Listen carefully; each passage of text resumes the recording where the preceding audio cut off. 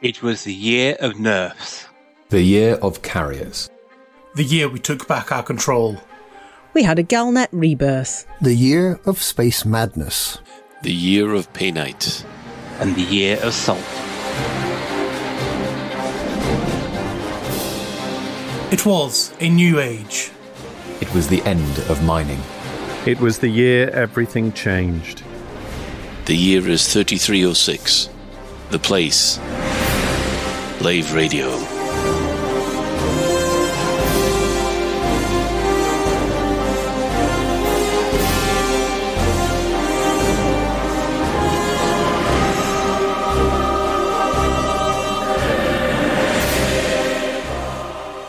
Greetings, Commanders, and welcome to episode 322 of Lave Radio, the show that likes to talk about the universe of Elite and the fantastic community that surrounds it. I'm your host, Commander Phoenix Defire, otherwise known as Colin Ford, Chief Archivist of Lave Station. And joining me in the Sidewinder bar for this episode, we have Commander Shan. Hello. Hello. Commander Souverine. What up? We also have Commander Edelweiss. My beer's finished already. I need more. And also, we'd like to welcome back to the show, after a very, very long absence, our chief friend bringer, Commander Crash. Greetings. Greetings. Oh, it's so long since I last heard that. Right. If you wish, you can join us. No, you can't. This is a pre-recorded episode because basically it's Christmas, but some important things have happened so much that we thought we'd throw together a Lave Radio special just for you. So, as it's only been a couple of days since we caught up with the crew, there's only one person to really ask how they've been, and that's Commander Crash. It's been, what, a year? Oh. What have you been up to? Too long. Oh my goodness, yeah. So I had some unfortunate circumstances in my life. It kind of just like took me out of the picture for a long time, so I wasn't able to stream or play or anything like that. It was, kind of frustrating because I felt like I was letting the side down. But I had lots of support from the community, saying like, "Oh, when will you be back? We miss you and all that sort of stuff." So I did manage to get back into streaming about a year ago now. So I've been trying to get back in, get everything back together, build up the community, and I've got all the regulars there, and it's just lovely to reconnect with people and. Just kind of, get back in touch with everyone and build up that community again. It's been great fun. Excellent. Well, I'm glad that you're on board for this one because, it's nice to have a lot of old heads or who know what we've been through with this before. So, for those of you who have had their head stuck in the clouds for the last week or so, last Thursday, Frontier had their Christmas stream, which lasted 4 hours, and there was a lot of information dropped about Odyssey. So one of the things that we're going to discuss this week is basically this big info dump came our way. So first of all, before we go into a deep dive, I'll just quickly go around the team, see what they thought of the Christmas stream. Did they enjoy it? Were they able to actually watch it? We'll start with Ben. I had it on in the background, and I managed to watch most of it, apart from the actual meet, at which point I was doing a meeting. So I was actually having to participate in a meeting during the meet of the stream, which, such is life, isn't it? It is. It is. I was able to watch it on catch-up, as it were, so not so bad. Yeah. Yeah. Okay. Shan, what was your impressions then? I managed to catch pretty much all of it. I sort of had it on the background while I was working. I'm mainly on it for the Twitch drops, and then I discovered I already had purple lasers and purple engines and things. Anyway, in terms of what it was my first time I'd actually managed to catch the new CN team together, and the dynamic was quite interesting. It was quite different to the old times, if you like, when the CN team was together, even sort of under Will's regime. It had a different flavour to it. But I enjoyed it. I especially enjoyed Stephen's driving ability. I see. Right. I think I'll move on from that just for the moment. Souverine, what was your impression of the stream? I only caught the interview with Gareth Hughes, which was pretty remarkable, really. I didn't catch the rest of it. I've seen a few of the highlights, and the little bits that I've seen, they're so irreverent, they're so funny, they're brilliant. I think it's the best CM team the game's ever had. I think they're absolutely brilliant. Excellent. Crash, what was your impressions? I was in the same boat as most people. I think I had it on in the background. I was trying to work in between. I had the school run immediately, just as they dropped the big info dump of like the best bits of it. But I did catch up and watch it all later, though. And I must admit, like the Squee is building. It was. I was on the fence. I was kind of like, what's it going to be like? Frontier have never put together an FPS before. I wasn't sure how they were going to handle a lot of things, but seeing that, like I said, the interview from Gareth there and the information they've dropped about it not being entirely combat focused, I'm actually getting the hype is building. I'm trying to keep it in check. Yeah, fair enough. And that wasn't the only thing that came our way. Actually, before the stream actually started, there was Paul Crowther, one of the community managers, put on a whole load of answers that had been to questions which had been put in the forums for the last couple of days. Was there anything in that list that made your eyes pop out? No. Well, how about you, Colin? I was going to say, Colin, you ask everyone else first. How about asking yourself first? Well, okay. My first takeaway was the answer to question 18, which, as far as Crash is concerned, almost made me squee. Now, the question in this case was, will we be able to fly other commanders' ships in Odyssey? Asking whether it's by multi-crew or just stealing. The answer was no. Only the commander owns the ship can fly their ship. And then the important thing happened. However, players will be able to deploy in that commander's SRV or SLF with physical multi-crew. I saw that. And as soon as I saw that, I went, hang on, they're including the SRV in multi-crew. That is a feature that they've been asking for since multi-crew went in. And I just went, yes, that'll do me. Yeah, don't care about the rest of it now. that was interesting on a number of parts, because if we're saying physical multi-crew in SRV is a thing, which is what was confirmed, SRVs currently only have one seat. Yes. So does that therefore imply another SRV, which just has two or more seats? Why? Because you've got one seat. How can you have physical multi-crew? Or are you implying one person can take the SRV out? Well, you can have more than one SRV in a bay. You have more than one SRV bay. But for me, that's not multi-crew. That's people in a wing, one of which is an SRV. I don't know. Yeah, but for goodness sake, it could be one of you. It could be one of you in your ship, one of you in your SLF, and one of you in your SRV.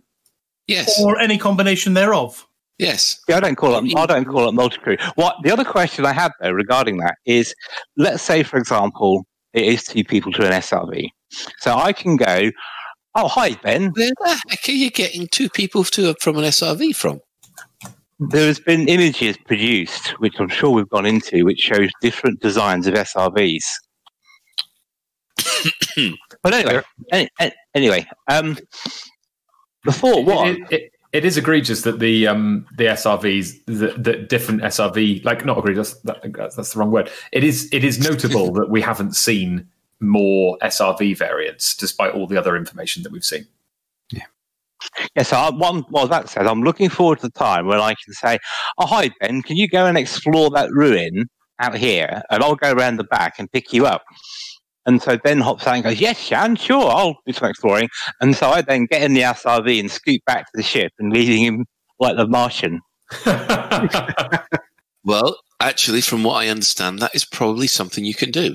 And that could be an issue. When they mean physical multi-crew, I'm assuming that basically all your characters have kind of met up somewhere. You don't have the Hollow Me beam in thing. This is where your characters have all met at, say, Lave Station, formed up a crew in the social area, and then gone off and done things on the one ship, which could mean that, yes, poor Ben would be left for dead on another planet, and he'll have to call in a new rescue service, which I want to call Intergalactic Rescue. Well, not the Ben Rats. No, Intergalactic Rescue with the Chunderbirds, I think, because basically their flying will make you feel sick. It's interesting, though, you say about multi-crew not actually being multiple people in a SRV, because I certainly was under the impression that it was, because if you multi-crew in a ship, you actually are still in the ship. Even if you're in an SRV, it's your Hollow Me in the ship. Yeah, but that's what I was trying to explain to you, that it won't be the Hollow Me anymore. It's supposed to be yourself. So what's to stop you just sodding off then and leaving the SRV behind? Nothing. I think that this is one of these occasions where you will have the new player ability to maroon people you don't like on planets. And they'll have to circumnavigate the planet to the nearest outpost on foot or call in help. I thought that would really, really would appeal to you, Shan. It does. That's the first thing I thought of. But so if you then self-destruct your SRV with you in it, do you appear back on the ship? Well, that's for them to decide. Probably you will back on the ship. Or do you become Etienne Dawn's best friend in a escape pod? As a burger. Well, actually, they asked something like that at another point, to which they said they're not willing to talk about it just yet. What was that, sorry? I'm sure that somebody asked that question either as part of this or during the stream, and they said they're not willing to talk about what the death mechanics are just yet. Oh, interesting. Whether you're on foot or whether or not you're in a multi-crew or anything like that. They said they weren't going to talk about it just yet. Interesting. I hope you respawn back in your SRV, because that'd be really funny, wouldn't it? Leave someone strapped in the SRV and you respawn in the SRV. I mean, we'll see what they say. I wouldn't be surprised if we respawn back on our ships on the station or something. Yeah, that would be my guess, I think. Go back to the ship. That'd be an interesting discussion, wouldn't it? If you arrive back on your ship after being stranded with the other person. Or even better, they've probably got something there that you can flag down a taxi or call in the Apex taxi or something like that. Oh, I mean, we've got the crotch cam where we can always go off and phone a friend, so you might be able to just call your ship. But would said taxi company rescue you in the middle of nowhere? Or would you need to be near a base to do that? I have no idea. I'm just... Or would they use hand-wavium like they do for when your ship gets blown up and you appear thousands of light years back? But we can still phone our ships as well. So even if we are in the middle of nowhere, I can probably dial up my ship and it'll come and get me. Well, that'll be an interesting thing. Yeah. So are you implying that, like the cars in Cyberpunk 2077, if you can get it to work, where you can just summon your car like a robo taxi and it will just appear? Beep, beep. I wouldn't be surprised by that at all, to be honest. I mean, there's a certain level of practicality we have to accept, basically. And that includes the fact that Shan will be a dick. What? Ben, it's for science. It's for no other reason than for science. Okay, there's no malice in that. That was my... I can't believe we got already onto trolling and new ways to grief commanders already, but... okay, Crash. What was your impressions of the questions? Was there any highlights there for you? Hard to say, really. I think a lot of it was to be expected. I mean, they mention about people talking about the anti-aliasing being an issue long since the start. I think they're absolutely right to say what they're saying. They're not going to change the engine at this phase. It's long since been embedded into the technology. It's not something you can just suddenly decide to up and change. So I can understand that. But a lot of the other bits and pieces on there, I think it's all to be expected. And what we're saying there about the death mechanics and things like that, it's one of those difficult balance things you have to do where it's gameplay versus realism. If they could make it 100% perfectly real, it would be a horrible universe to exist within, and it just wouldn't be very much fun. So they have to find that there's compromises there to make that work, I think. Yeah, absolutely. Yeah.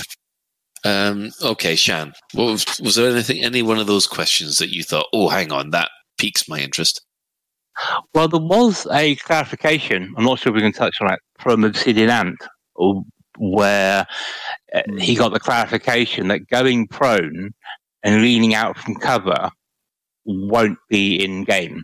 So what I would call the some of the basic FPS things for modern FPS games aren't in it. Now, I can kind of get where Frontier is coming from, that decision, because going prone would lend itself to like hiding on a roof of a base and then just headshotting people as they came out of the airlock. And the same with leaning out from cover, but that's all part of the skill and the mechanics of an FPS now. So I'm in two minds about that. As I can see how it could be excellent for briefing players and people, but then again, are you not missing a combat mechanic from not having it? Well, they could use the excuse that the spacesuits that you're using don't have that kind of flexibility. But I'm not going to make excuses for them for one moment. Yeah, there's always excuses where you can say you can't lie down. Yeah, because you'll damage your instruments or something deaf like that. Yeah. Plenty of very good first-person shooter games don't have leaning and going prone. Yeah. I was thinking the same. I mean, like Doom Eternal doesn't really have that. I mean, it's more of a fast-paced thing, but in comparatively games that do have, like Rainbow Six, for example, it uses it for more tactical advantage, but it's a much more slow and methodical sort of gameplay style to them. Yeah, but the way I'm sure we'll come on to this, but the way they portrayed combat in Odyssey was the slower, more methodical one. In that, if you just go running in as if it's Unreal Tournament, you'll soon become a cropper. So they seem to be pitching it at one level, and I don't know. I guess we'll just have to play it and see what happens. But that was something I thought of. The friends of mine who have played quite a lot of first-person shooter games that I discussed with, actually, Karash and Ben, you've actually met them. They said that the games that they looked most similar to were PlanetSide 2 and Battlefield 1942, which are apparently all about combined arms and different vehicles supporting each other and a bit of a sort of rock, paper, scissors approach to what you happen to be fighting in. I'd be interested to know whether those games have things like going prone and leaning out of cover and that kind of thing. I'd also be interested to know whether they were actually when they were ideating Odyssey and what they wanted for their first-person game, whether Frontier actually looked at those titles and said, "Yeah, that's what we're going to look to emulate." I think Battlefield 1942 did, although it's a very old game and I may well have remembered wrongly, but I certainly remember going prone and headshotting Minishan in it several times. Yeah, I think it definitely had going prone. I can't remember whether it did have leaning in that particular one, but yeah, I think it depends on how the gameplay feels. Like you said, it's one of those things you have to kind of play it, experience it, see how it feels, see whether it's necessary to have those things. I don't think it's necessarily going to be a deal breaker if you cannot do those particular actions. Absolutely, yeah, completely agree. Some things. There's one of I remember the Halo games. Some of them don't have sprint, and some of them have sprint as like a power up that you can use. And when I first played them, I was like, "What the hell? This game doesn't have sprint." And then my mate was like, "Actually, the reason they don't have sprint is because it's a huge deal, and actually the Halo is all about pace and maneuvering around each other, and actually the ability to sprint just adds a layer of complexity that most like the consensus of players is that it doesn't need." So and actually that feels like something that is really fundamental to games now, the ability to sprint. So actually even things that we take for granted as being quite necessary and basic, it is perfectly possible for there to be games that are quite wide appeal that don't happen to have those features, and they still work completely fine. Yeah, as I said, I can see reasons for not having them, because it's very easy to get into various nooks and crannies and bases in the SRV, and therefore using the Tigger pack or whatever it is Ben calls it, the jetpack, you could quite easily get yourself into an unkillable position with having eyes on the front door. And that may well be the issue, because clipping and collision detection and stuff like that, if you got in a prone position, I could quite easily see yourself getting stuck. Yeah, absolutely. I think probably out of the moving on slightly, I think out of all the information drops that were in that interview, which is pretty amazing, really. The thing that got me the most excited was two things really. One was when Frontier have talked in the past about like the triangle of combat and the fact that they wanted SRVs and ships to be meaningful. I wondered how much marketing spin that was, and how much and how versus how much it would actually make itself felt and necessary in game. And I was really heartened by how when they talked about what the role of what a role in your ship might be, or what your role in the SRV might be, and the degree of thought that they'd put into how to make those balanced, I thought displayed that they actually really had thought about that and really taken it seriously. Like when they talked about the SRV being a formidable opponent if you're just one dude with a gun, but if there are 6 of you, then you can take apart an SRV in short order. Things like that sounds like they've carefully thought about this, rather than just saying, yeah, sure, you can fight with ships against people if you want to. It just seemed like it was quite well thought through, really. Okay, Ben, your thoughts on the questions? My thoughts on the questions is that my son's just phoning me. There was one that grabbed me, actually. There was the... no, not the ship things. Oh, yeah, that was it. The overhangs. I thought, it was a shame about the overhangs, though maybe not necessarily a surprise. Yeah. Yes. It's a shame about the overhangs. Yeah. So there'll be no overhangs and no caves in this. Yeah. So, it's worth noting that both No Man's Sky and Star Citizen have caves as like an overwritten thing, rather than the height maps that can... Like, both of those games, their planets are simple height maps, and both of those games have caves, but they're both overwrites to the planetary generation system. Like No Man's Skies, you can tell when you visit those planets, you can tell that the caves have been applied after the height map is generated. And in Star Citizen, the caves are actually POIs that are placed there rather than being organically generated. So I don't think it's that unusual that the height map can't generate caves, and it doesn't mean that Frontier can't introduce them in the future if they do them in that way. Well, that's right, because one of the reasons there are no caves currently, and I would want to find believable, there's no atmosphere, and there's no erosion to make the caves and the overhangs and whatnot. But we're dealing now with planets with admittedly thin atmosphere, but still an atmosphere. So you would then expect to see erosion effects, including overhangs. I mean, caves tend to come with water or geological movement, I suppose, but certainly overhangs, that could happen from the movement of wind, and if they have atmospheres, I would expect to see that. Yeah, absolutely. They said that's not happening, I'm afraid. Yeah. I mean, I know they said it's not happening, but I do think it's a shame, because they got such lovely cave generation tech in Planet Zoo and Planet Coaster and things. Mm-hmm. So we know the tech is vaguely in the engine, and they could potentially be injected dynamically and things like that post planetary generation. Maybe, I don't know, but I mean, it would be nice. Caves. Yeah, I think that's more along the lines like the Star Citizen thing, like you said. It is a POI, which is hand baked geometry, and it's put into a specific location. I think the biggest problem they got is not necessarily the rendering of it. I mean, the engine is definitely capable of rendering things. Obviously, like you said, the Planet Coaster, Planet Zoo terrain is more of a kind of, it's almost like the original, like the meta balls kind of surfaces that used to be in the old engines and things like that. So they've definitely got the capability of rendering it. I think the issue they probably have is procedurally generating them is massively CPU intensive. I remember speaking to them before, and they were saying that, like adding all of those nodes into the generation algorithm, it's possible, it can be done, but it's so intensive to calculate it and get it to look correct that it massively overloads the generation engine, and you'd have to have a monster PC to run it on, and it kind of it moves the system requirements up too high really to make it viable. Wow, that's fascinating. Can you imagine the terror of players as the great cursor of doom appears above their heads, like as if I start editing the terrain? That's really interesting, though. Sorry, Craig. I was going to say, I could nerd out for hours about that kind of thing. Sorry. What I found interesting, and I must confess personally, it's a little disappointing, but we'll see, is that one of the things they've said is you will be able to adjust the look of your character, but height and build will not be in those options. Yeah. So no League of Fatties in this game. So it looks to me that's just Hollow Me, isn't it?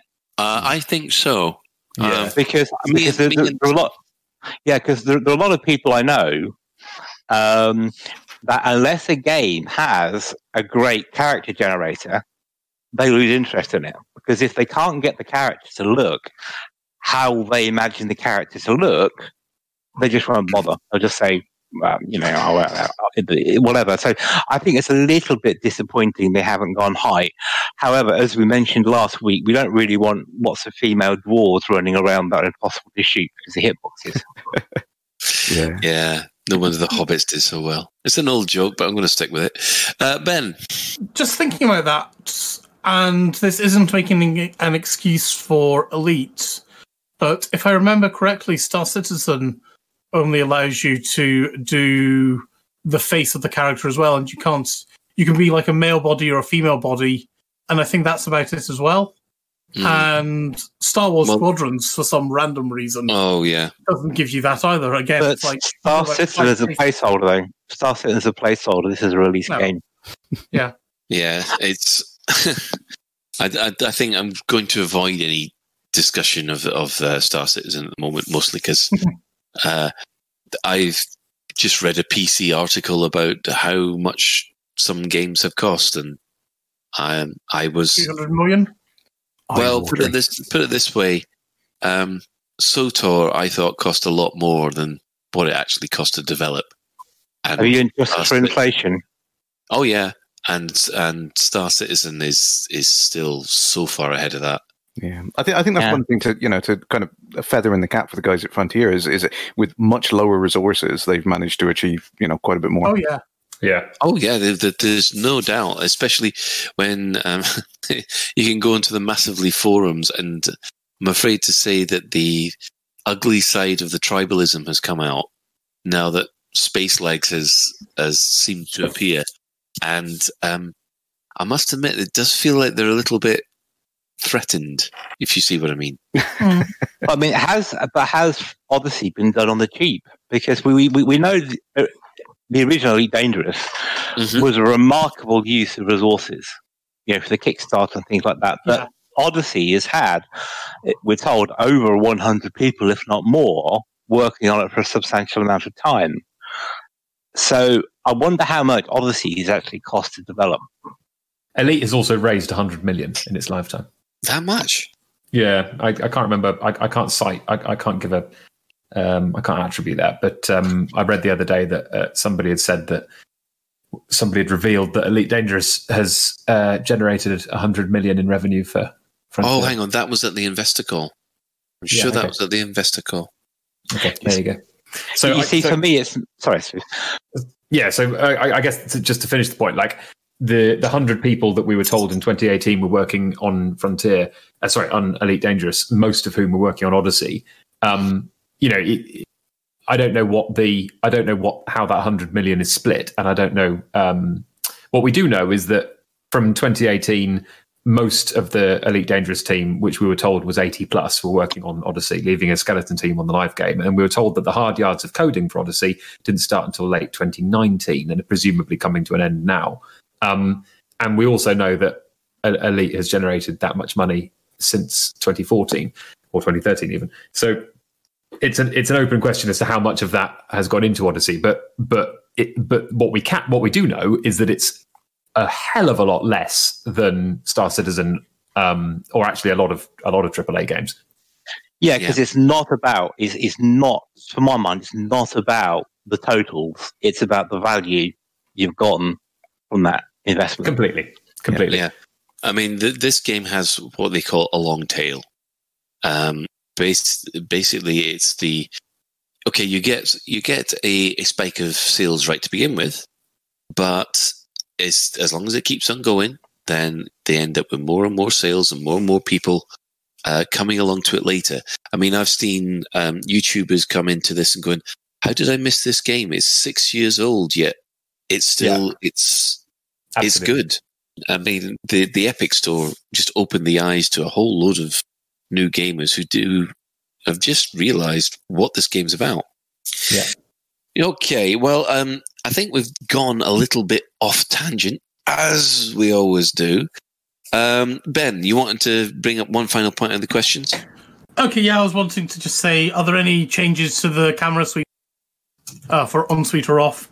And Frontier, despite keeping going on about how it's all the first-person thing and things like that, they are basically saying the original camera suite will be available in Odyssey, and they're in process of adding the vanity cam for the on-foot camera, and they're excited to see what the community can come up with at launch. So all of our fellow content creators out there can, oh my god, the exciting things we could come up with. And I am so looking forward to seeing, say, Scorb's first 100% in Elite Dangerous rendered video. Or, if he can do something like that, all in engine, that'll be absolutely fantabulous. Souverine, you've got another point. The settlement power cores. I've been really, really excited and impressed by how fully fleshed out the settlements are. They've got power reactors, they've got computer systems which include the full staff list. They've got panels that you can remove and scout about like Solid Snake. The settlements look brilliant. They look really, really good. I was expecting a load of polygon assets that sit there that have NPCs wandering dumbly around, but it looks like the NPCs have schedules and they're all named, and you can switch the power off to various things, and they've got anti-aircraft and anti-vehicle weapons, and that the power core, that system looks awesome. Here's a mission to take this power core to this settlement and restart it. Here's a mission to steal the power core from this one. You'll need a backup driver to drive you away. Here's a mission to steal X number of power cores, or just not even a mission. Here, just go and steal them because they're valuable. Like it's just, I kind of expected Odyssey to be.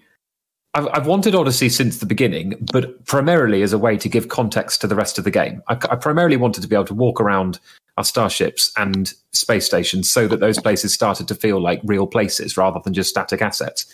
Odyssey is so much more than that. Like all the things that we've seen so far indicate that actually this is much closer to an entirely new game, like an entirely new dimension. I didn't expect depth on this scale or mechanism or game mechanics this fleshed out. Really, I know it's, you shouldn't read too much into dev diaries that are effectively marketing videos, but at the same time, it's hard not to be really, really excited by the complexity of this stuff.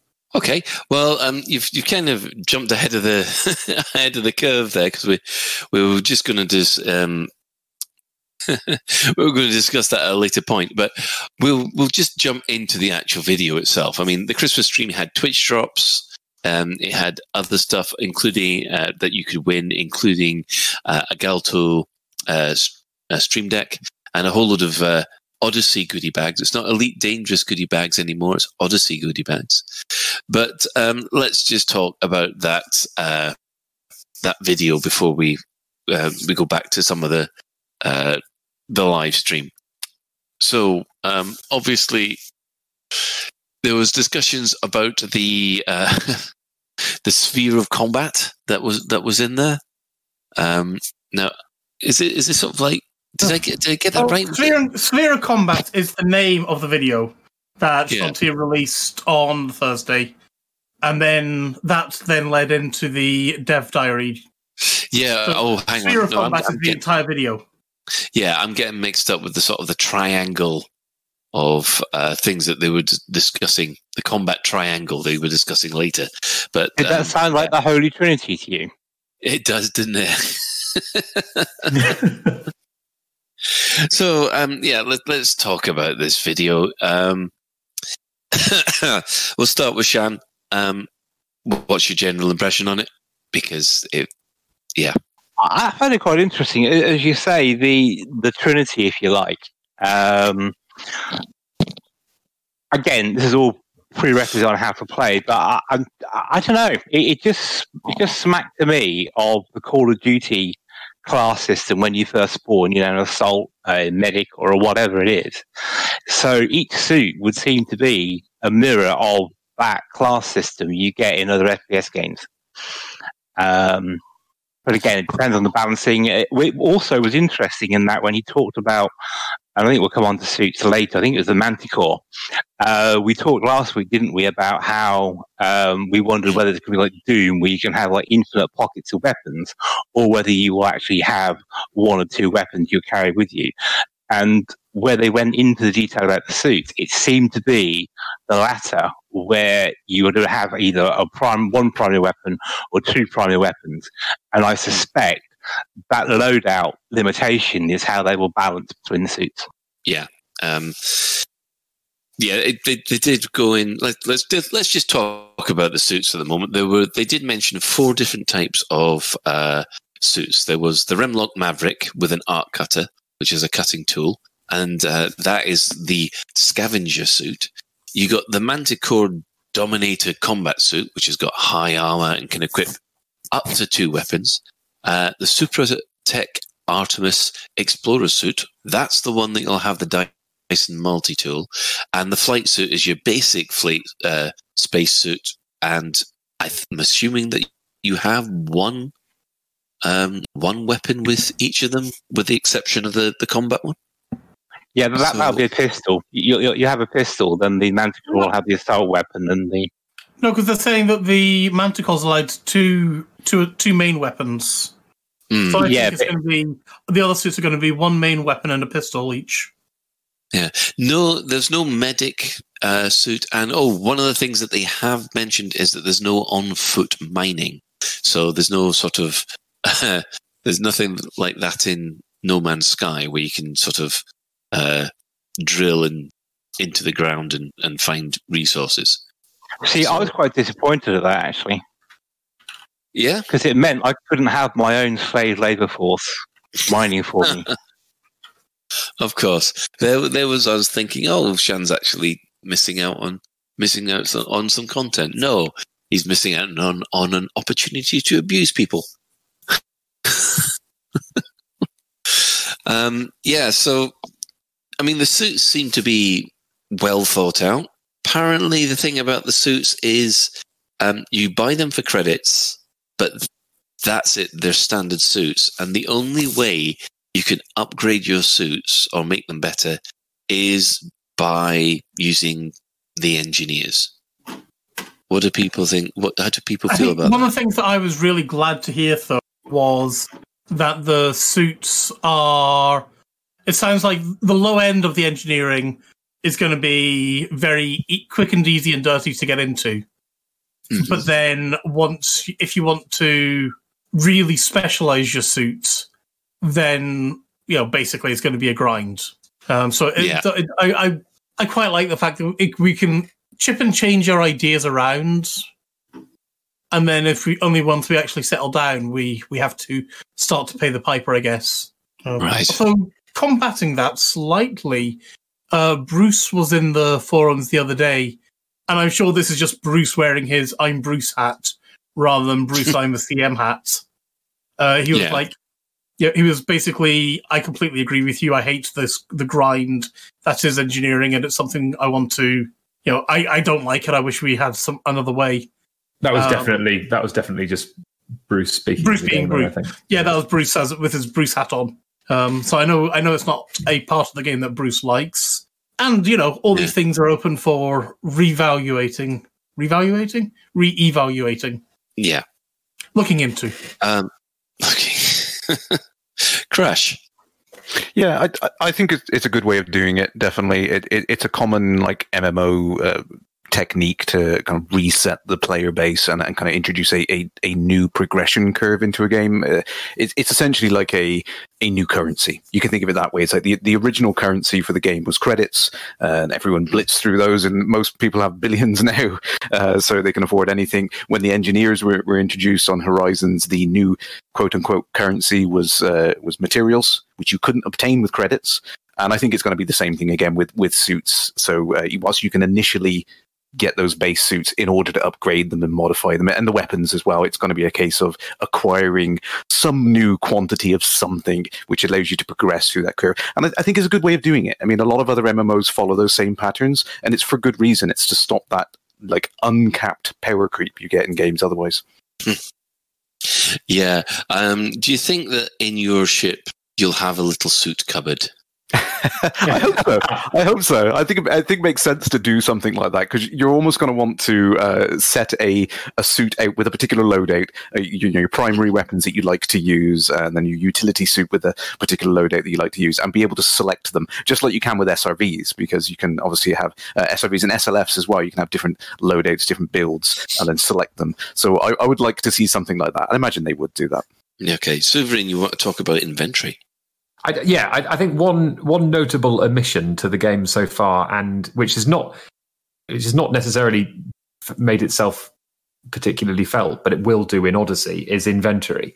The player doesn't have a navigable personal inventory. You've got your bag of holding for all of your materials. So you've got room for 100 of this, 200 of that, etc.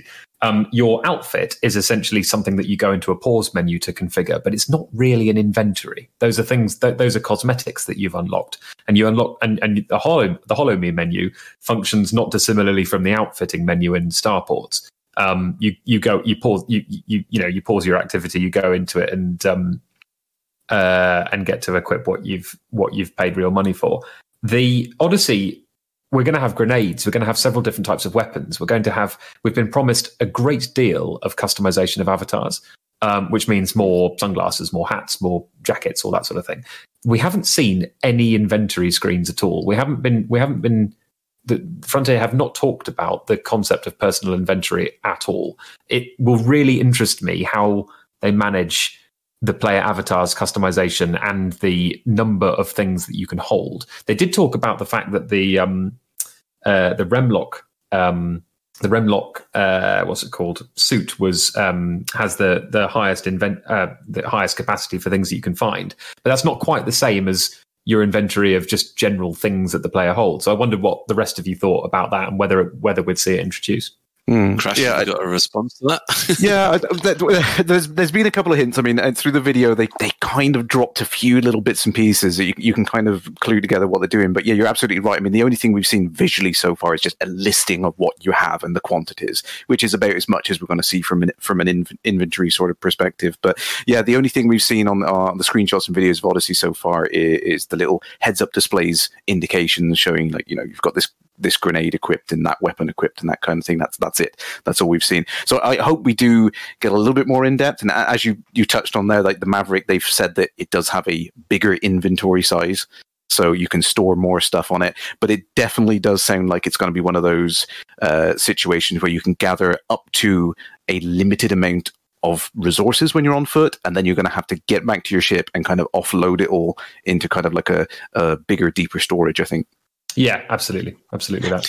Here's a thought, sorry. Next. Yeah, I was thinking about the inventory thing, is that will it be possible to drop or pass items to other players?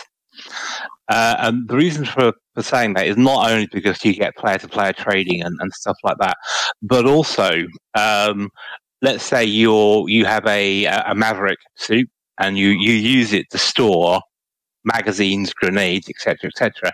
If you are able to drop them for other players to pick up, you then have a resupply role rather than just being a solo player in a different suit. So I'm just wondering if we'll get that. Well, it was something that something that they were wanting to talk about, was that they do want players to support each other during their bases, or whatever they're doing on bases. So I think it seems logical to me that you can drop compatible ammo types for people, or for people in your wing. Yeah. Okay, Ben, you wanted to. So, I mean, just to copy basically what they're doing in Star Citizen at the moment, and it's not something I'm actually a fan of, but I understand why they're doing it. It feels like in Star Citizen, I could have 50 guns in my rucksack, 10 suits, and 100 medpeds and grenades and things like that. And somehow I have access to them all the time. But then I equip my suit, and then my suit has a number of slots on it. So it's got like a main weapon slot and a pistol slot, and a couple of grenade slots and a couple of health slots. And I understand why they've gone down that idea. Because could you imagine? Let's say you're doing a heist thing, and you've gone off and you're wearing your heavy duty armor thing, and then all of a sudden you have to go off and do a cut to break in somewhere. I think it would generate a whole lot of salt if you were like, wow, I had to run all the way back to my spaceship to hack into the computer, rather than just change your suit round magically in the middle. I would prefer us to be able to only be able to change our suits in the ship, and the ship is basically where we store all our inventory. I would prefer that, but I would not be surprised if, for gameplay reasons, you can get changed in the middle of a firefight almost. Ooh, no, I think there's too many people who go, oh, my immersion, if you suddenly changed in your pajamas halfway through a fight. Crash. I know there would be, but if you don't do that, then the other half of the people will be, I can't go and do my job without running all the way back to my ship. It's a tricky one. It's one of those common balance problems, isn't it, between something which is an enjoyable gameplay experience versus something which is a realistic and believable world scenario. But you're talking about it's almost the same situation as if you're out in your explorer ship and you come across some combat zone and you want to get engaged in combat. You can't morph your Asp into a Corvette. So I could understand why they would want to keep the kind of logical consistency of the fact that, yeah, you can't swap your suit in the middle of a zone. Maybe they could get away with something like, if you find an airlock in a base, you could change maybe there's some kind of mechanic in the world where in this particular area you're okay to re-equip or something like that. You find like a storage locker, you can drop one gun in and pick another gun out, that kind of thing. I can imagine that would work. But in terms of just refitting yourself on the fly, I don't think that would fit in with the rest of the logical consistency of the universe. I've just had a brilliant idea. How about we can summon our locker to wherever we are? Of an orbital drop pod. like the luggage off of Discworld. Yes, the luggage of Discworld, or you get like a little R2 unit kind of coming along on a skimmer. And it's like, your luggage, sir, and then it flips it back to your ship for you. And no, I reject that idea wholeheartedly. That sounds it's an awesome idea. I think it's so good, and it's semi-practical. I prefer Karash's idea. Okay, well, we'll move back to actually some exciting stuff. How about some guns? Let's talk guns for a minute. At the moment, there are 4 different types of damage that these weapons can do. We have laser guns, we have plasma guns, we have kinetic guns, we have explosives. We also have grenades, which come in 3 types: explosives, EMP, and shield grenades. So, first question to everybody: do you think that's enough? I reckon it's about enough. There's one doubt that springs to mind about the grenade mechanic. Is they said it would be possible to damage a ship's shield by throwing grenades at it, and I'm just like, what? Because Shan, they said about 4 of you working together would be able to damage the Sidewinder's shields. It doesn't matter. It doesn't matter. Yes, Because if you had a handheld sized grenade thing, that could damage a ship's shield, you would have multi-cannons firing them. It just seems incredulous that anything handheld, because we all mock a Sidewinder, right? Oh, it's a naff shit, whatever. But Sidewinders are actually ridiculously strong when you look at the punishment that they would do, say, colliding into a space station. They don't do any damage to space stations. They barely damage them. You have to hit a space station pretty hard with a Sidewinder to shield to actually damage Sidewinder. If you look at the energy involved in that, it's a pretty big hit. I mean, Shan, you can what you like, but Frontier have said 4 or so NPCs or PCs will make short work of an SRV, and Frontier have also said a stock sidey would last about 30 seconds. They said that against planetary bases, not. They said the NPCs. They weren't talking about the turrets and things like that. I still doubt handheld device will damage. Well, they said they will. So you're wrong. End of. Well, I'm talking realism here. I'm not talking about Frontier's imagination. Yeah, well, we're going to have to talk about Frontier's vision on this one, because it might sound as if it doesn't make sense, but that's not what they've gone for. I mean, when we go back to the damage types, they say that the laser damage type is more effective against shields. Kinetic damage type is obviously better against armor, and plasma damage type is a kind of mixture of both. So you kind of get the feeling that carrying one weapon isn't going to be the most effective. You run in with lasers. What happens if people have just got armor? Your laser will be probably useless against it. I do like the way that they've got this kind of rock, paper, scissors approach to it. How else would they do it? Well, normally it would be one gun fits all, but I think it's a good comment. It's one of those common design tropes, isn't it? Where one is good against another one, but bad against the third type, and I think that's a good way of trying to find a balance in a system like that. But I as much as I was pushing towards the realism on the other thing and everything, I have to agree with Shan. I think the way that they've got these shield grenades set up against ships, it seems ludicrously OP. I'd have to play it to see, but I can understand from the perspective of individual hand-to-hand combat with two players. Yes, a grenade would instantly knock out the shields of an individual person. In terms of an SRV, I imagine one or two maybe might take it down, because you've got to think about it in terms of the size of the power plant that can be driving those shields, really. So an individual personal one would be very small. An SRV would be, considerably larger. A ship is enormous. It's putting out megajoules of output. It shouldn't be something that even a group of individuals should be able to make a dent on, I don't think.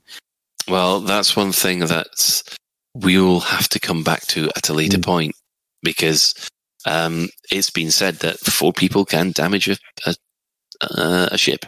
The ship would have to be low enough to be for grenades to be flung at it as well. And be low enough. It would need to be the ship would need to be stationary enough for grenades to hit it, given that they've got a ballistic arc, and it would have to be low enough so that players could conceivably throw an object like a grenade high enough so that they landed near it or struck it. I don't know. I think the mechanics of throwing a grenade might act as a little bit of as a check on how effective grenades are against spaceships. Maybe it's because they said that, that's what it's like when your ship's landed. So people turn up. A couple of grenades can certainly wreck an aircraft so it can't fly again. Precisely. Yeah, but modern combat aircraft are not armoured and don't have shields. They have millimetre thin fuselages. Okay, yeah, Ben, final thought on this, because it's going round in circles. I mean, end of the day, I want it to be like what Shan's saying. I don't want our handheld weapons to be able to damage ships in a realistic manner, and I want us on foot to be bloody hard for a ship to damage, because we're just so itty bitty teeny compared to the kind of things that they're used to shooting at. So I hope it's that way round. Frontier have said what they've said. I guess we're going to have to wait until the beta to find out, aren't we? Now, one interesting thing that they have said about Oh, Suv, do you want to talk about ships targeting players? Yeah, like at the moment, if you try and take out a skimmer from a height, it's actually not very easy. Your hard points often have a spread, which is there's often a spread between your hard points, which is much wider than a skimmer. A human is going to be very, very small. Yes, you can. Yeah, Ben's just said splash damage. Absolutely, yes, you could use splash damage, and that's the way that most people get around having to take out skimmers. But not all weapons do splash damage, and lots of players run ships that primarily don't do splash damage. It wouldn't surprise me if actually trying to take out a player with most of the weapons that can be fit on hard points is actually quite difficult. Yeah, I mean, one of the things I did like also was the fact that grenades and weapons of some sort will be affected by the gravity. Yeah, I thought it was hilarious. I could just imagine throwing a grenade with 3G in it, plonking at their feet. Run away! Well, you see, that's one thing that they have said. They have said that that there's an upper limit of gravity that they will allow you to come out in your suit. So, but still, throwing a grenade in 3G is going to be a lot. Well, you won't even manage to get it to a third of the distance that you would in normal G. Ed says, roll it. Ben's saying rolling grenades. All of a sudden, I've just got the image of curling in my head. I was just thinking of throwing a whole load of grenades up that ship. We should set up a curling event. A curling event with grenades, yes. Yeah. Ben, carry on. Well, I said rolling grenades because I would imagine if you're in a high enough, essentially bowling with hand grenades is going to make a lot more sense than throwing it. And I just wonder if that would even be possible. And now Crown Green Bowls is now completely ruined. Or actually, no, it's probably made it a lot more exciting. Yeah, just gives a new definition to French bowls, doesn't it? Suv.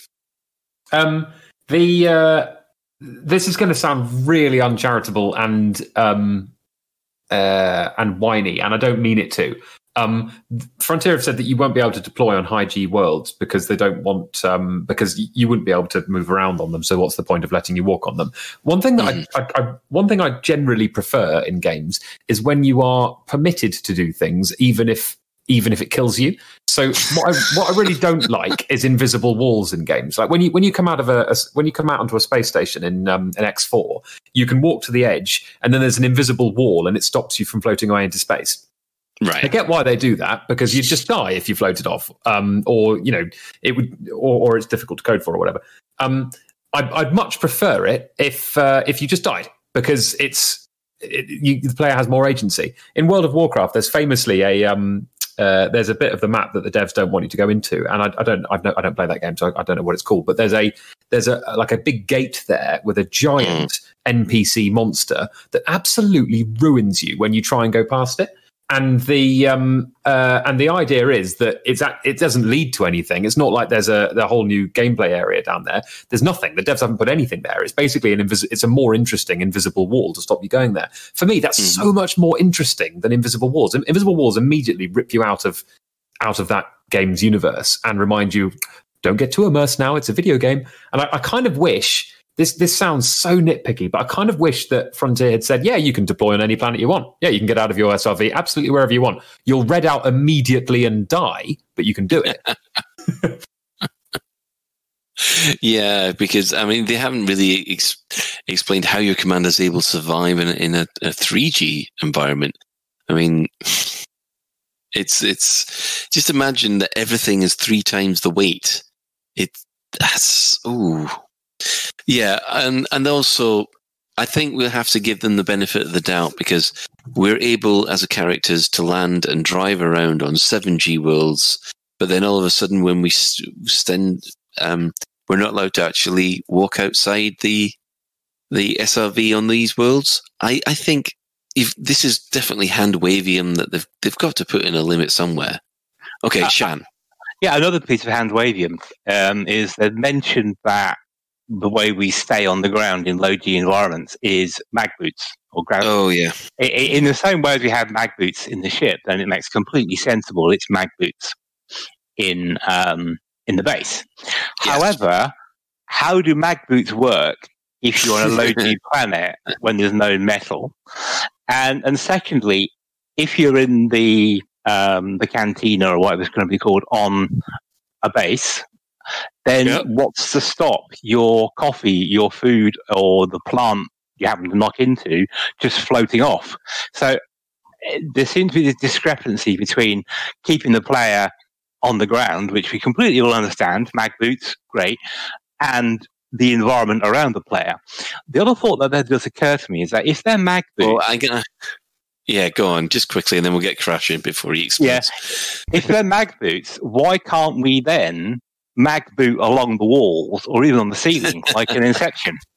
Or basically half of the wall running games there are on the Xbox. Crash. Yeah, I would love that. No, I think I was just wanted to point out that in some of the videos you can kind of see on the jump packs that they have like vertical facing thrusters as well. So I'm guessing they've probably gone the same route with the SRVs where they can orient them to point down to give you kind of a bit more of additional gravity assist. So I'm guessing that's the route they're going with it. My bigger concern though is how they're going to handle what should be a variation in animation.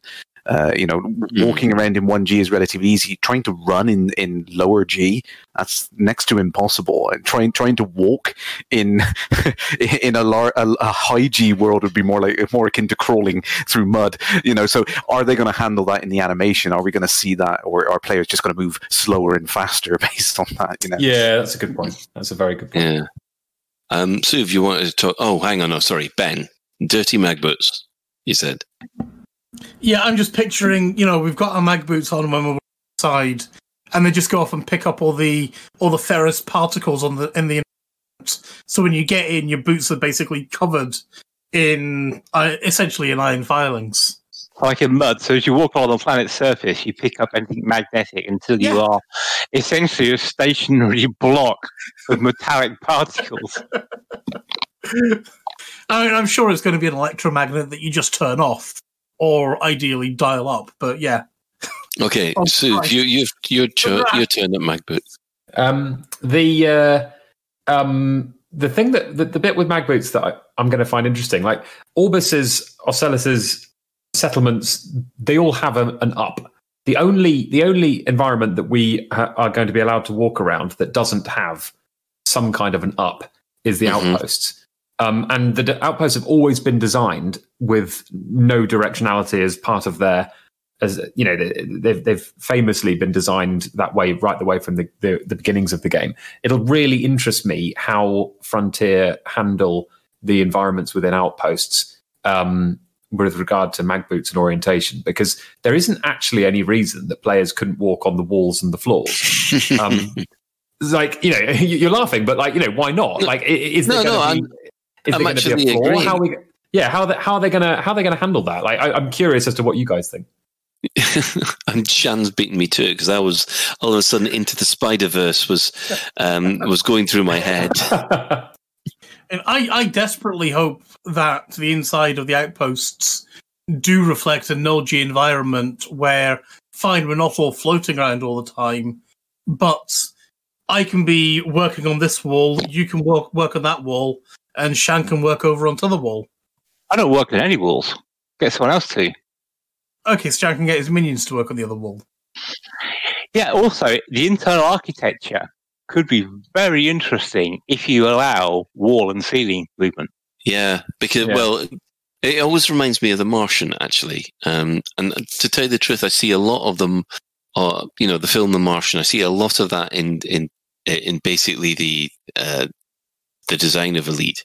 So you can just imagine if you're in a 0G, you can float to to a certain part of the station. And then as soon as you find that station's actually part of the station is spinning, because there are outposts that have little spinning sessions, you have to orientate yourself correctly into the spinning section. And all of a sudden, you've just gone from floating to up down. See, I was thinking of Ender's Game. I was thinking of Ender's Game the enemy gate is down, if you remember Yeah. Ender's Game. Oh, yeah. Okay, got you. Okay, so basically we've discussed some of the mechanics that have been put forward as part of the interview with ARF and lead designer Gareth Hughes. I mean, how did you guys feel about the way that interview was handled? Because I thought it came across very well. Yeah, I thought it was brilliant. I thought it was really, really good.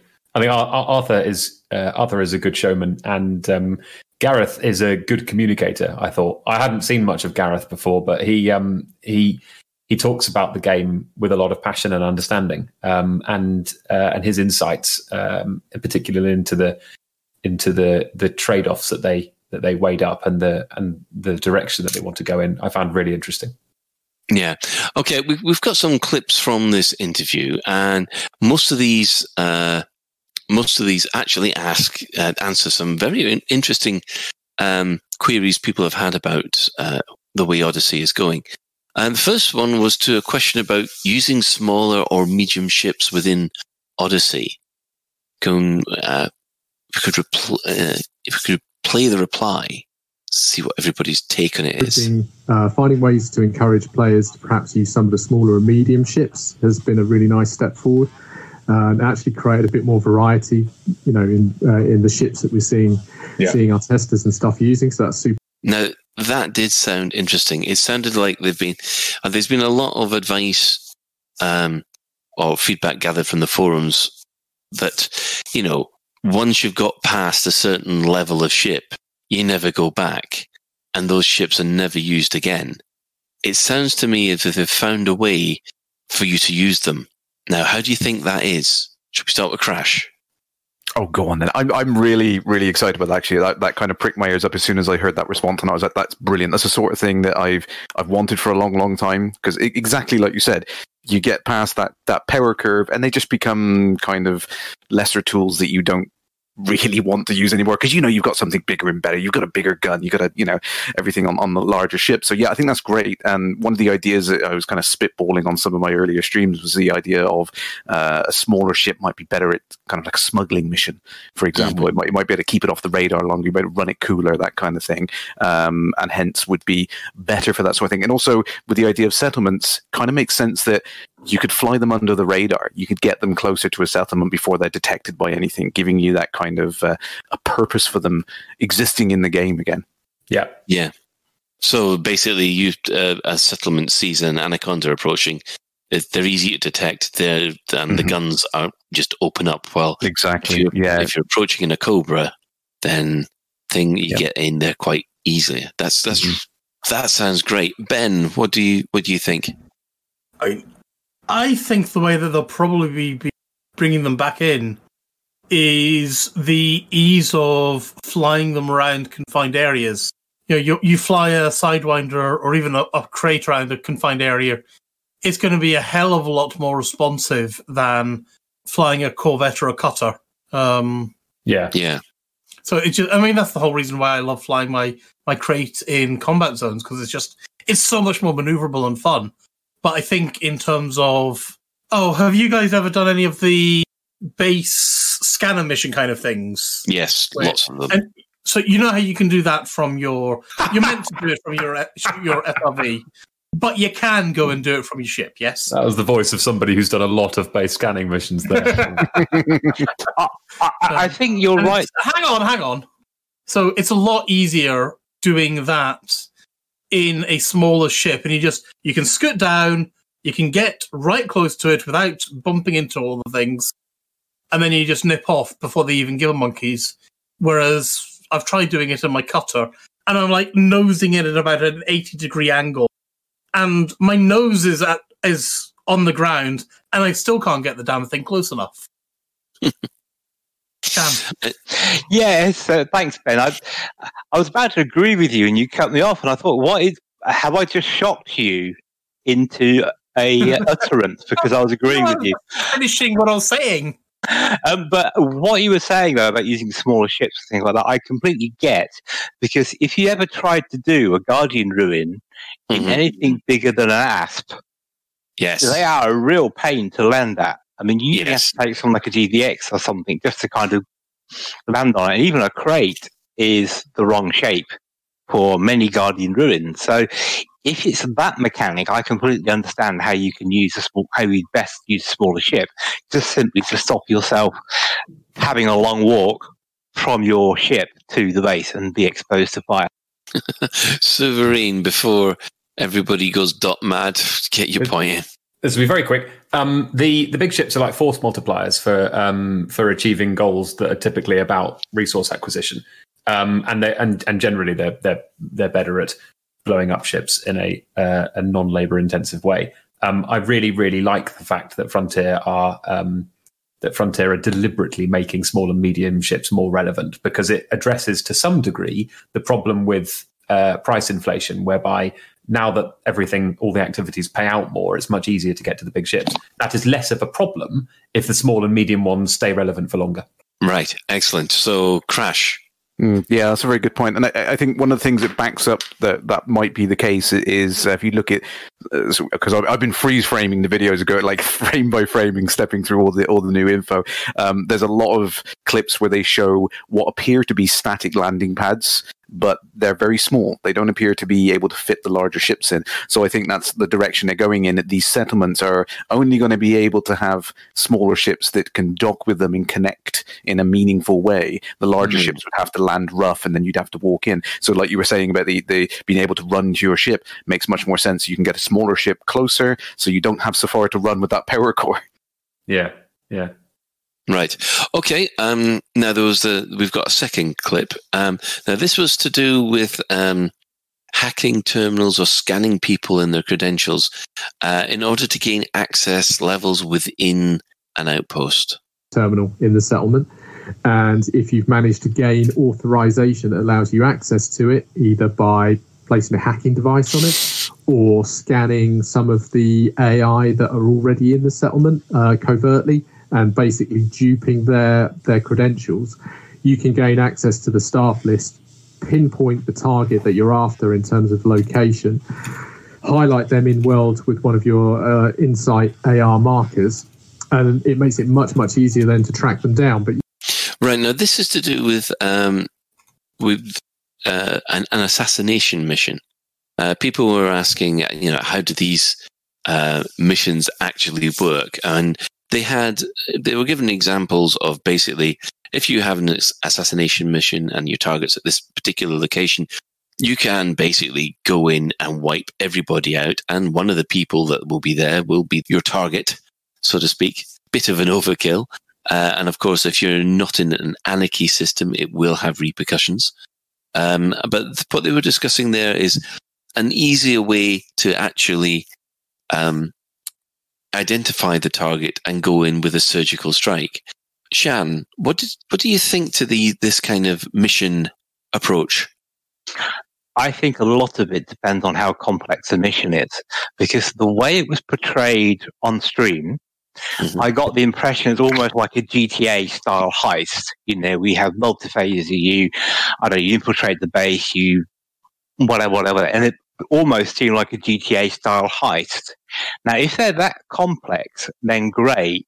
However, if it's just you cut open the patch, you scan with your Dyson multi-tool, and then all of a sudden it decides to shut down, and it then lets you go in, i.e. it's a single step, then I'm not so sure. But it really depends on how complex the mission generation system is now as to how meaningful this is. So when they say hack terminals, are they talking about, Cyberpunk or Deus Ex style hacking? Or are they talking about you just scan and it goes down like they have in the scenarios? So a lot of it is it depends for me. Yeah, we need more information. Suv. They talked about hacking being a device that you put onto it. So I get the impression that hacking will be a case of actually a little bit like the way it works in Star Citizen, where you buy a MacGuffin, take it to the thing, and attach it to the console, and then you've hacked it. Yeah, I mean that's the equivalent of having R2-D2 turn up next to the outlet port and that's it. Your droid's done all the hard work for you. Crash. Yeah, I mean, I like the concept. I like what they've described in it. I think it's definitely it's nice to have something more involved than just going in and pew pew. Now, that was my big concern. Like a couple of weeks back, I was looking at it and I was a little bit on the fence still, because so far up to that point, we'd only really seen videos which were just like you running and gunning and all that stuff, which is awesome visuals, great stuff for promotional material and that sort of stuff. But not really me. I like the stealthy approach, so I'm really excited for that. I think that's going to be very interesting to try it out. I want to see more of it, though. I want to understand how that's going to work. What, like Shan was saying, the levels of the complexity to it. Is it just a simple, once you've got a device on there, you've got a target lock on your scanner and you just head over that direction, or is it going to be more involved? I'm hoping so. What they've said about having the manifest of personnel on the settlements, that sounds like an interesting mechanic. That definitely sounds like it's more involved and more thought out, but I think it's one of those kind of wait and see things. Yeah. I mean, personally, I'm hoping that you have to assemble a bit of a crew. So, you got one person who can hack, one person who's a cutter and all that kind of stuff. Anyway, Ben, back to you. I'm just wondering, would you guys prefer the hacking mechanism to essentially run up to the terminal, slap your hacking device on, watch a progress bar count down 10 seconds, and then you've got level 2 access? Or prefer to have to complete a mini game like Mass Effect or Fallout or so many different things? I think I prefer the idea of just slapping a device on it, to be honest, because I prefer the idea of slapping a device on it and then you've got to defend that point while the device is working. And that's one thing that always got me in Mass Effect, is that you were getting shot at, you decided to hack a door, but you never got shot while you were going that 10, 15 seconds working out which bit. Why is that? No, greater depth, though, Colin, to that is that if you have a player who has to hack the system and you then defend them, that's a deeper gameplay mechanic, because you then look for people who are skilled at that minigame to get you in quicker to make it easier. So rather than just have a MacGuffin that always takes 10 seconds or whatever it is to get in, you're reliant on another player's skill to get you in quicker. Now, of course, if you're solo, then the MacGuffin will take 20 seconds. But let's say a skilled player can do it in 5, then that becomes a reason to then take the specialist hacker along, because it makes it easier. That is a very good point. I hadn't considered that. Crash. Yeah. No, I was absolutely read my mind. That's exactly the sort of thing I'd like to see. So it becomes an optional thing, because at the end of the day, I like the idea of almost like a hacking mini game, because it's something which it's fun and it's interesting. It kind of breaks up the gameplay, gives you something different to do. But the problem with those things is once you get really good at them, sometimes you can find them like you just don't want to do them anymore. It becomes one of those things. You've done it so many times. It's like, just work for you, sort of thing. So having the option of it based being a base time that it will just do it itself, but then being able to override it and accelerate it, I think that's absolutely great. I like that compromise. Okay, I mean, as far as the missions themselves, they really gave 2 examples. They gave an assassination mission of the tools that you would need. Sorry, Suv. Hello, Suv. Is he gone? Sorry, I muted myself. He's probably got a face on because he. Oh, okay. Sorry, I muted myself. Last thing on hacking, and this is going to be such an unpopular opinion. I think hacking is so boring. Like, I generally am slightly turned off by cyberpunk settings because hacking is incredibly dull. I mean, hacking in real life, have you seen it? It's just typing. I don't understand why hacking is always this, like, in fantasy games, your options are stealth with a bow and arrow, hit people with axes, or hit people with fucking magic. In sci-fi settings, your options are big gun, little gun, or typing. Like, what the hell? Why is hacking still this? Every game it's like, we've got stealth options. You can hack your way in. Have you bloody watched people hacking? It's so boring. Like, I don't want to have to do a mini game, which is definitely not going to be real hacking, because that's actually difficult. I just find the whole thing completely baffling. The whole thing's so stupid. Like, I just want to. If you're going to make me bloody hack, If you're going to make me type in a video game, give me a MacGuffin that I have to defend for a period of time while people are shooting at it. Don't make me role play typing. It's just stupid. Sorry, we just looked at the GIF in chat. We'll have to put the GIF up in the show notes. Yeah, I mean, I get completely what you mean about the difference between real life hacking and hacking in video games. It's just, yeah. There was another thing I wanted to say slightly, which was just touching on the crew comment. Somebody mentioned the assembling a crew for a heist. I think my preference with this would be to have it as very organic. So you can go and do this completely on your own if you want. But the most optimal way to achieve your goal of stealing the power core would be to get somebody in an SRV, get somebody in a small ship with rockets on it, get somebody with a Manticore suit who's got loads of who's got the right weapon types, yada yada yada. I'd like it so that if you want to play it like GTA and assemble a crew for a heist to do it very optimally, then you can. But equally, you're not forced to do that, and you can do it just by yourself if you're a lone wolf. I'd like to keep it as organic as possible, if that makes sense. Yeah, I mean, yeah, they did cover 2 missions, which was the assassination missions, and they walked through that, and then there was obviously the settlement power core mission that you were so excited about earlier. Yeah, well, I was just going to mention about Sue's point about assembling a crew. It is a couple of things. First of all, again, it depends on how complex the missions are, because if they are GTA-style heists or MMO-style raids or something like that, that requires a teamwork, then that's one thing. If they are, you just need an extra gun to make it a bit easier, then that's the other. But if it is the heist, the organized content thing, then presumably you're going to need some sort of LFG mechanic, so you can actually find crew members who may be doing the same thing as you. And then if it's physical, do they then need to fly where you are, land, and etc.? So if you have a organized mission that needs multiple people, you need a way of doing LFG in that as well, I think, other than your friends list. Yeah. Looking for wing. Yeah, that's exactly what I was saying. Oh, I've been saying that for how long? I got no idea. Ben, did you want to cover the NPC scanning? I'll say yes when I've got my microphone turned back on again. Yes. That would be helpful. It would be. So, I mean, we've covered obviously scanning and we've covered hacking and things like one of the ways to get higher level access. The other way we can get access in the game is obviously by scanning various NPCs. And I think that's going to be interesting. But I think what's almost more interesting about that, and actually about in the hacking as well, is if the NPC sees you, we don't know how they're going to do the scanning. If they see you, if they detect you're scanning them and stealing their identity, they're going to be a bit sus with you. And obviously, if they see you going off and hacking something, again, they're going to be sus. So I'm very interested in the AI that they've got for all this and how that's going to work and what it's going to do. Shan?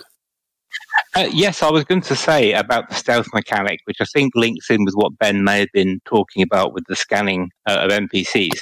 So with the stealth mechanic, when you see other games that do stealth, there's usually like some kind of visual pattern as to where the NPC is looking, so you can kind of crawl behind the boxes and avoid the red perimeters and stuff. So I'm wondering, will they have that similar mechanic where you actually see on the ground where the field of vision is for the NPC, or do you think you'll have to guess it?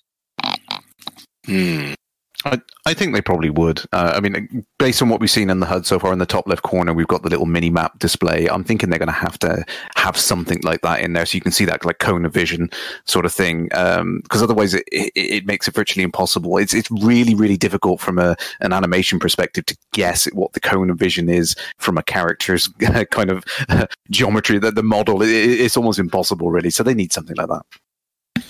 Yeah, but we've all played these games where you go and block the character's line of sight somehow, whether it's because you're hiding in a corner or whatever, and I know you're around here somewhere, as they look at every direction but at you. Must be. Are you thinking of Skyrim when where you put a bucket over their head? They can't. You've just shot me with an arrow in my face. Oh, it must have been my imagination.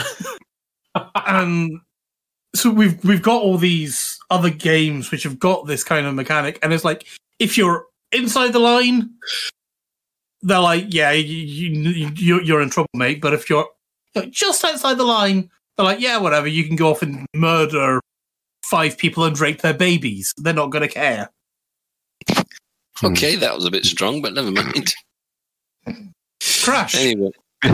No, well, yeah. I mean, it's difficult, isn't it? It's one of those things. Again, it's the compromise between it being believable and realistic versus actually a fun and enjoyable gameplay experience. So the problems with being stealth in a game like that is you don't have a perception of your own body. You've got a very limited view. You don't know how much space you're taking up. You don't know how much cover you've got. So it's very difficult to get an idea of, am I actually hidden from that AI? I've said it many times before on other things. It's very easy to make an AI which is perfect in its perception and ability to shoot you, spot you, everything else. It's very difficult to make an AI which is believably fallible, like human behavior, makes mistakes. It's very difficult to get to that level of AI. The other thing is that recurs to me is that how much of a cheat would be using the camera suite to zoom around your character to try and find. That's a really good point. Right. Well, we're going to have to touch on that one another time. The last clip that we do have is basically when one of the big questions was, what kind of damage does one person do to, say, an SRV or a ship, and vice versa, as you've probably already heard. So if we could play clip 3. Can I use my SRV in a combat zone, and can I run someone over in it? Yes, yes. We've actually, yes to both of those. So, well, there we have it. So, Death Race Elite Dangerous has been confirmed. That sounds fun. I'm imagining drag racing, where you get somebody with a couple of flags in the front, and then they throw them to the ground, and then suddenly all the SRVs tear past. It'd be like Mad Max, wouldn't it? Yeah. Or as Crash would say, Command again. I want that so bad. That's the first thing I'm going to try and beat her. So sorry for anyone I run over. It does raise the interesting question. I know we're getting short of time, but one of the things they touched on was how you protect the individual player on the ground against assault by the bigger ships and stuff. And they talked about having these anti-ship weapons and things like that. But again, I'm not sure about that, because it's supposed to work in currently, with you get shot at by base defenses if you get too close. But you can quite easily kill people on the landing pad in Dekiat and be out of range of the station defenses. So I just kind of wonder how that's going to actually work in practice. But also maybe, hopefully we'll get some more information. But what about crime and punishment? Because if I run up and, I don't know, shoot Colin in the head, do I get a bounty on me for shooting Colin in the head, or does my ship get the bounty? If I remember rightly, this was also touched on. If you kill me in a player v player situation, and it's not a combat zone, then apparently you have notoriety put against you. So it goes against you personally. So how big a bounty would you incur? Because the only shot we've seen is someone gets 100 credits. Is it the same as what it would be if I was in a ship? Because whether you blow someone up when they're in a ship or you shoot them on the ground, you still kill someone, right? Yeah, but to think about it, it's the Pilots Federation who basically pay out the bounty. At that moment, when you're on the ground, you're not a pilot. That's a good point. Well, you sort of are. So does that then mean you're not elite when you're out of a ship? Because the elite ranking is a Pilots Federation ranking. Yeah, that's as far as you're concerned. Once you've left your ship or your SRV, you're just a pleb with 2 legs. Well, no, I mean you're still a pilot. If if your job is if you are a pilot, just because you're not in a spaceship doesn't mean you're not a pilot. Right. Anyway, thought I'd ask that. Yeah, let's go past that one. Finally, now they've said that there are going to be new engineers in Odyssey. Finally, so that you can upgrade your suits. But then, much to everybody's excitement, we found that we can visit existing engineers on foot. This is awesome. This is so cool. This is the things that I never ever thought this game would do. You just want to be the member of the Etienne Dawn fan club, don't you? I do. Yeah, it's the fanboying that's going on at the moment. I want a pack of Etienne Dawn's special Colonia Chipolatas. See, I can't wait to see Ben getting slapped around the face by Felicity Farseeder by trying to chat her up. It's going to be Laurie Jameson. I'm going to. Oh, she's out of your league, mate. Mate, Felicity Farseeder is out of his league. Yeah, my commander looks nothing like me. Is that a good thing? Probably. Tis for his commander. Oh, and one other thing they said, the only place where they will not allow combat between commanders is actually in the social hubs. So basically, outside the bar, you will be able to shoot bits of people off themselves, but as soon as you all go into the bar, that's it. You're all just having a drink. I can just see planting proximity mines outside of the bar, so when you walk out, boom. Oh dear, yeah. So, in general, has this Christmas stream made you feel more or less excited for Odyssey? We'll go and ask Ben that first. More because we got to see people welding, or I'll say welding, but it's like the opposite of welding because you're cutting it basically, cutting things to go and hack them. The gunplay. I'm looking forward to it, and I will partake in it, but it doesn't excite me. What excites me is the hacking and the typing missions that Zoom doesn't want to do. I know. Yeah, watch out for that, Ben. He's 100 words per minute. Elite rank in typing. Elite secretary, sorry.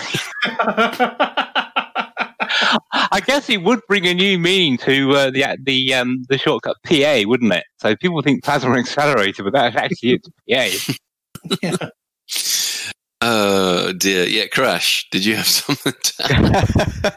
Yeah, no, I think it's raised the squee level from moderate to mildly interested in what's coming. So yeah, definitely, I'm more excited what they showed. I mean, I think I've said from the start that I didn't want something which was just another FPS shooter, because there's so much competition in that market, and they wouldn't be able to compete with some of the big hitters out there if they just made something which was a shooter experience. So I'm glad they've put a lot of focus and time and effort into designing all of these interesting alternative modes of play. So excellent. Shan, your final opinion. Did it make it? Yes, it made me more curious to see how it plays and the mechanics of it. I'm still at the back of my mind thinking Odyssey is 80% FPS and 20% screenshot generator. So I'm not on the fence. I'm optimistic for it. I just want to see more detail, how it plays, the things like crime and punishment, missions, and all the stuff we talked about. I'm very interested to see how they work that out. Isn't Elite Dangerous already a screenshot generator? All right, Ben, what was that? Isn't Elite Dangerous already a screenshot generator? Well, there are other purposes for exploration other than generating screenshots, but yeah. But not many. I'm being nice. Okay. Well, okay. Let's move over to Sovereign. What's your verdict? Are you excited? It's verdict is the wrong word. It sounds like I'm passing judgment. I'm really excited. We want judgment. We want judgment. We want you to have an opinion. We're nothing but judgmental on this show. Steve. We're nothing but our opinions. Absolutely. All right. Okay. Here you go. I think I think it's brilliant. I think it's really exciting. As I said earlier, all I wanted from Odyssey was the ability to for an experience that made starships more than avatars and space stations more than spinning assets. What we're talking about Meteor, Nettie, and Dawn again. And what we're being given is a lot more than that. And a lot of people have said, similar to what Karash just said, which is, I'm glad it's not just a shooter because they would never be able to compete with Halo or whatever. And yeah, absolutely right. The thing that misses is that this is being added to already one of the largest games that's ever been made, but also a phenomenally rewarding sandbox. It's not like they're making this in isolation and chucking it out into the ether to compete with Halo. Elite Dangerous is never going to compete with Halo or any other shooter because it's one of the biggest games ever made. It's a phenomenal space sim. It's the best space sim that you can play today. And a terrific sandbox for individual narrative. And it is now going to have a perfectly functional first-person shooter element added into that. And by the looks of it, quite smoothly and well integrated rather than just tacked on. So when people say like, oh, how's it going to compete with X, Y, or Z shooter? I think misses the point. It doesn't need to compete. It doesn't need to be the best first-person shooter out there because this isn't a first-person shooter. It is basically a science fiction universe you can live in with guns. Do you see the difference? Do you see what I mean? Yes. Yeah, oh no, I know exactly the difference because basically one of the reasons I do like No Man's Sky is not for the spaceflight because I can't stand the spaceflight in that game, but the running around and the exploration and everything that you can do on the planets, I think is brilliant. Now, exactly. It does feel that Elite Dangerous is now going to take a bit of that away from No Man's Sky, and so I'm going to marry it with a decent first-person experience, exploration experience, add on the best flight sim model that we've got. So I can, if they've got this right, I can see myself uninstalling No Man's Sky. Ooh, that's a big claim. I don't think I'll do that. They're tickling different tickling different things for me at the moment. They're different experiences. But I do think that what Elite Dangerous is becoming is the kind of everything game that that we all thought MMOs were going to be. The sort of universe that you can just completely go and live in. Like it's not just a first person shooter. It is an entirely new dimension. It's going from a plane to a cube, if that makes sense. Yeah. Well, I'm afraid that is going to wrap up the main discussion and our main reaction to the live stream that happened on Thursday, the 17th of December. This is not recorded live. I'll just point this out, as we said before. And hopefully we'll get this out to you soon. So we'll just do our usual shout outs. Of course, we have our sister station, Hutton Orbital Radio, which broadcasts on a Thursday. You can tune in at twitch.tv Hutton Orbital Truckers, or if you just want the audio, go to radio.forthemug.com. For the discerning commander who likes a bit of CQC action, check out the CQC Discord at discord.me/Elite Dangerous. Of course, those of you who like a literary discussion about science, sci-fi, and fantasy books, please subscribe to the Data Slate podcast that's created by Station Commander Alan Stroud. I'm hoping by the time this is broadcast, we will have I think Commander Witherspoon is planning a review of the year in the style of the Galnet Digest News. So fingers crossed. If it's not following this show, it will be on his YouTube channel at some point. So I would like to especially thank Crash for turning up and bringing his opinion. But that is it for this final episode of Lave Radio for the year. I think everybody here at Lave Station would like to wish you all a Merry Christmas and a Happy New Year. Pause for dramatic effect and everybody to join in. I was going to say, have a safe New Year as well. Get fucking wrecked. Merry Christmas. Happy New Year, guys. And Merry Christmas. I'm practicing. Sorry. And Okay, practice your typing, everyone. Yeah, so practice your typing, everyone. Practice your typing. Yes, wish everyone a Merry Christmas, but stay safe and stay away from people. Be an introvert. Keep away from people. This year's been awesome for introverts. I've loved it. Mm-hmm. I haven't felt the difference. Yeah, I know, me too. Yeah. My life really hasn't changed very much at all. So if you would like to get in touch with the show, you can email info@laveradio.com, hit us up at facebook.com/laveradio, tweet us at laveradio, or you can join our Discord server by going to discord.io/laveradio. We also have a TeamSpeak server where commanders come out to hang out and chat, which you can find at teamspeak.laveradio.com. Do get in touch if you have any questions or if there's anything you'd like us to discuss in a future episode. Lave Radio is normally recorded live on a Tuesday evening at 8:30 and streamed out at laveradio.com/live. So, as I said, thanks to Ben, thanks to Shan, thanks to Souverine, and special thanks also goes to today's tech specialist, Commander Ventura. Until next time, Commanders, fly safe. But if you can't do that, type dangerous.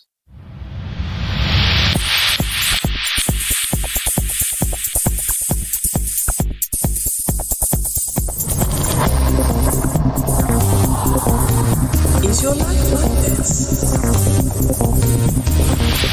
Sounds like someone having an orange inserted into them.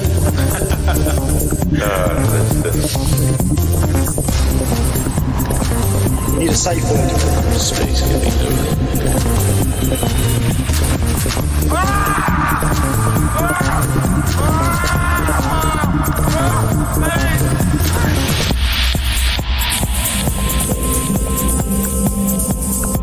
I'm gonna see the galaxy.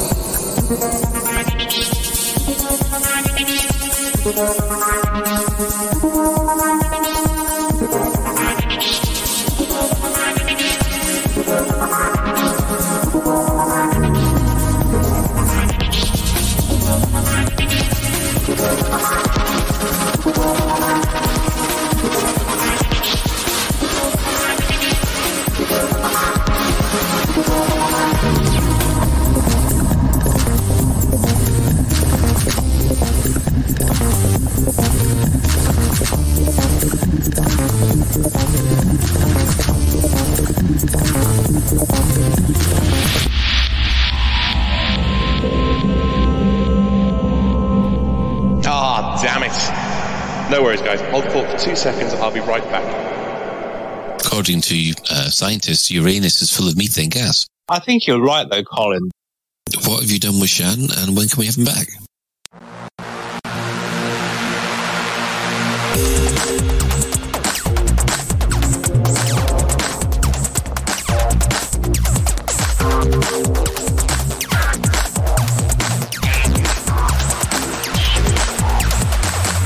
Galnet News Digest, 22nd of December, 3306. We read the news so you don't have to. In this week's news, time is running out for cheap ships, the exploration bonanza, and for faster engineering. The gift of limpet life. The face of Tharg the Mighty. Time is running out for cheap ships, the exploration bonanza, and for faster engineering.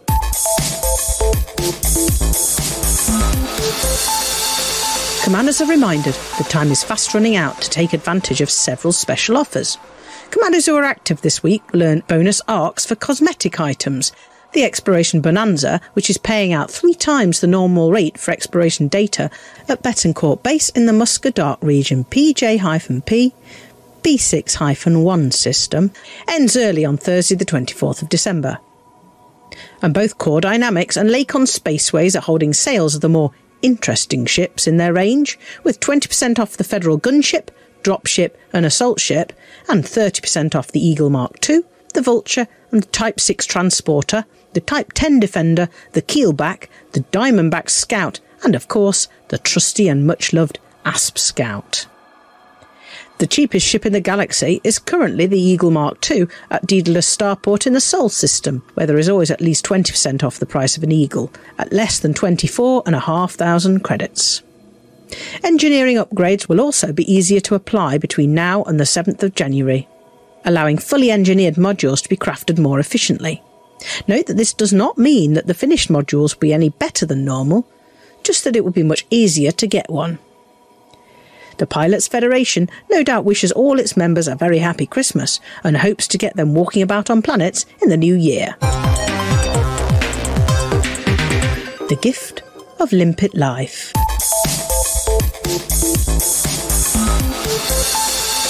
We've all seen it, maybe we've even done it ourselves. A commander loads up his hold with limpets and heads out on a mining trip. A few hours later, he's back with a hold full of painite. But where have all the limpets gone?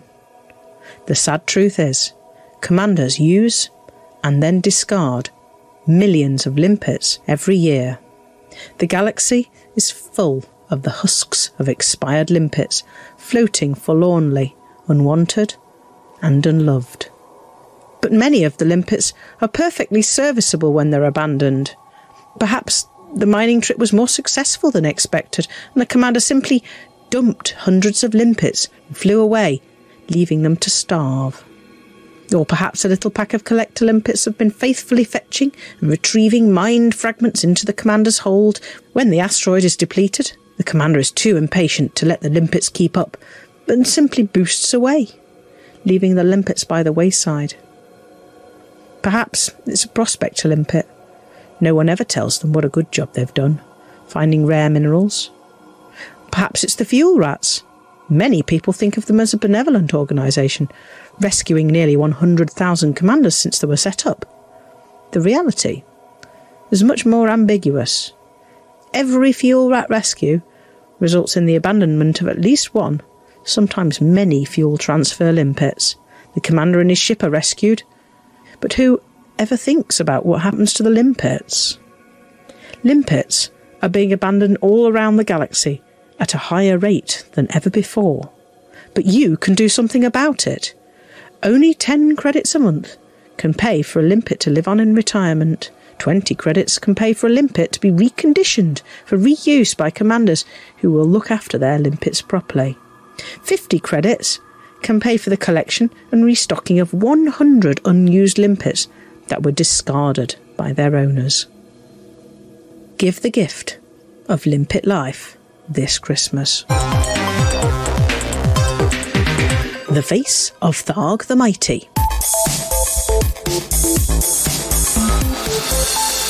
It is believed to have been nearly 500 years since humans and Thargoids first encountered each other, although the early encounters were documented only as unexplained ship disappearances in and around the Pleiades Nebula. It is just over 200 years since Commander Peter Jameson encountered Thargoids following several misjumps, although these encounters were never officially recognised. Just a few years after that, the events of the Adamastor and the recently discovered geological base in the Coalsack Nebula took place. Once again, these were hushed up until the return of the Adamastor on autopilot to the Chukchan system earlier this year. Since then, and with 2 wars and an attempted genocide of the Thargoid using a virus along the way, the existence of Thargoids has become widely accepted, despite attempts by some authorities to suppress knowledge about them. Way back in the 32nd century, it was well known that Thargoid babies, the so-called Tharglets, live as parasites inside the bodies of other species, manipulating them from inside and gradually eating away their flesh. This is why it was especially disturbing to learn that Thargoids collect escape pods. It seems almost inevitable the humans kept alive inside these pods are used as nurseries by the evil insectoids and must suffer an excruciating death as their vital organs are consumed by the growing Thargoids. Galnet News Digest has seen evidence using the tracker devices built into escape pods that although the vast majority of escape pods are eventually turned in to galactic search and rescue, many others are gobbled up by Thargoid ships in the Pleiades, the Witchhead Nebula, and latterly in the Coalsack Nebula. There is another place where thousands of escape pods mysteriously disappear.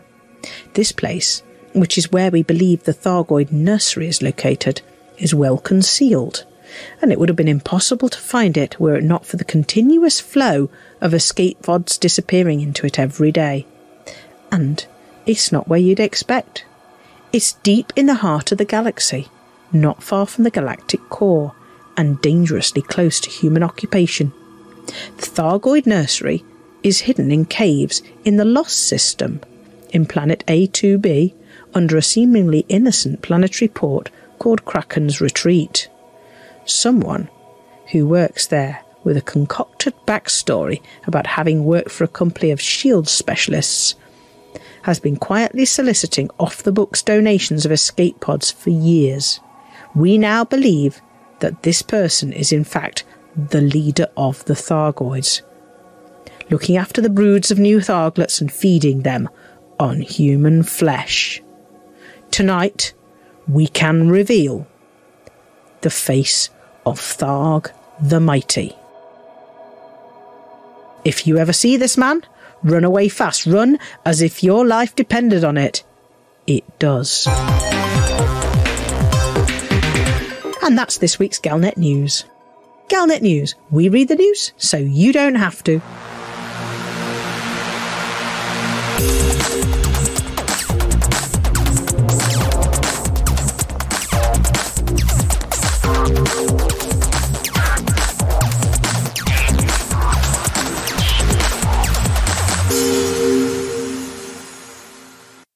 Hey guys.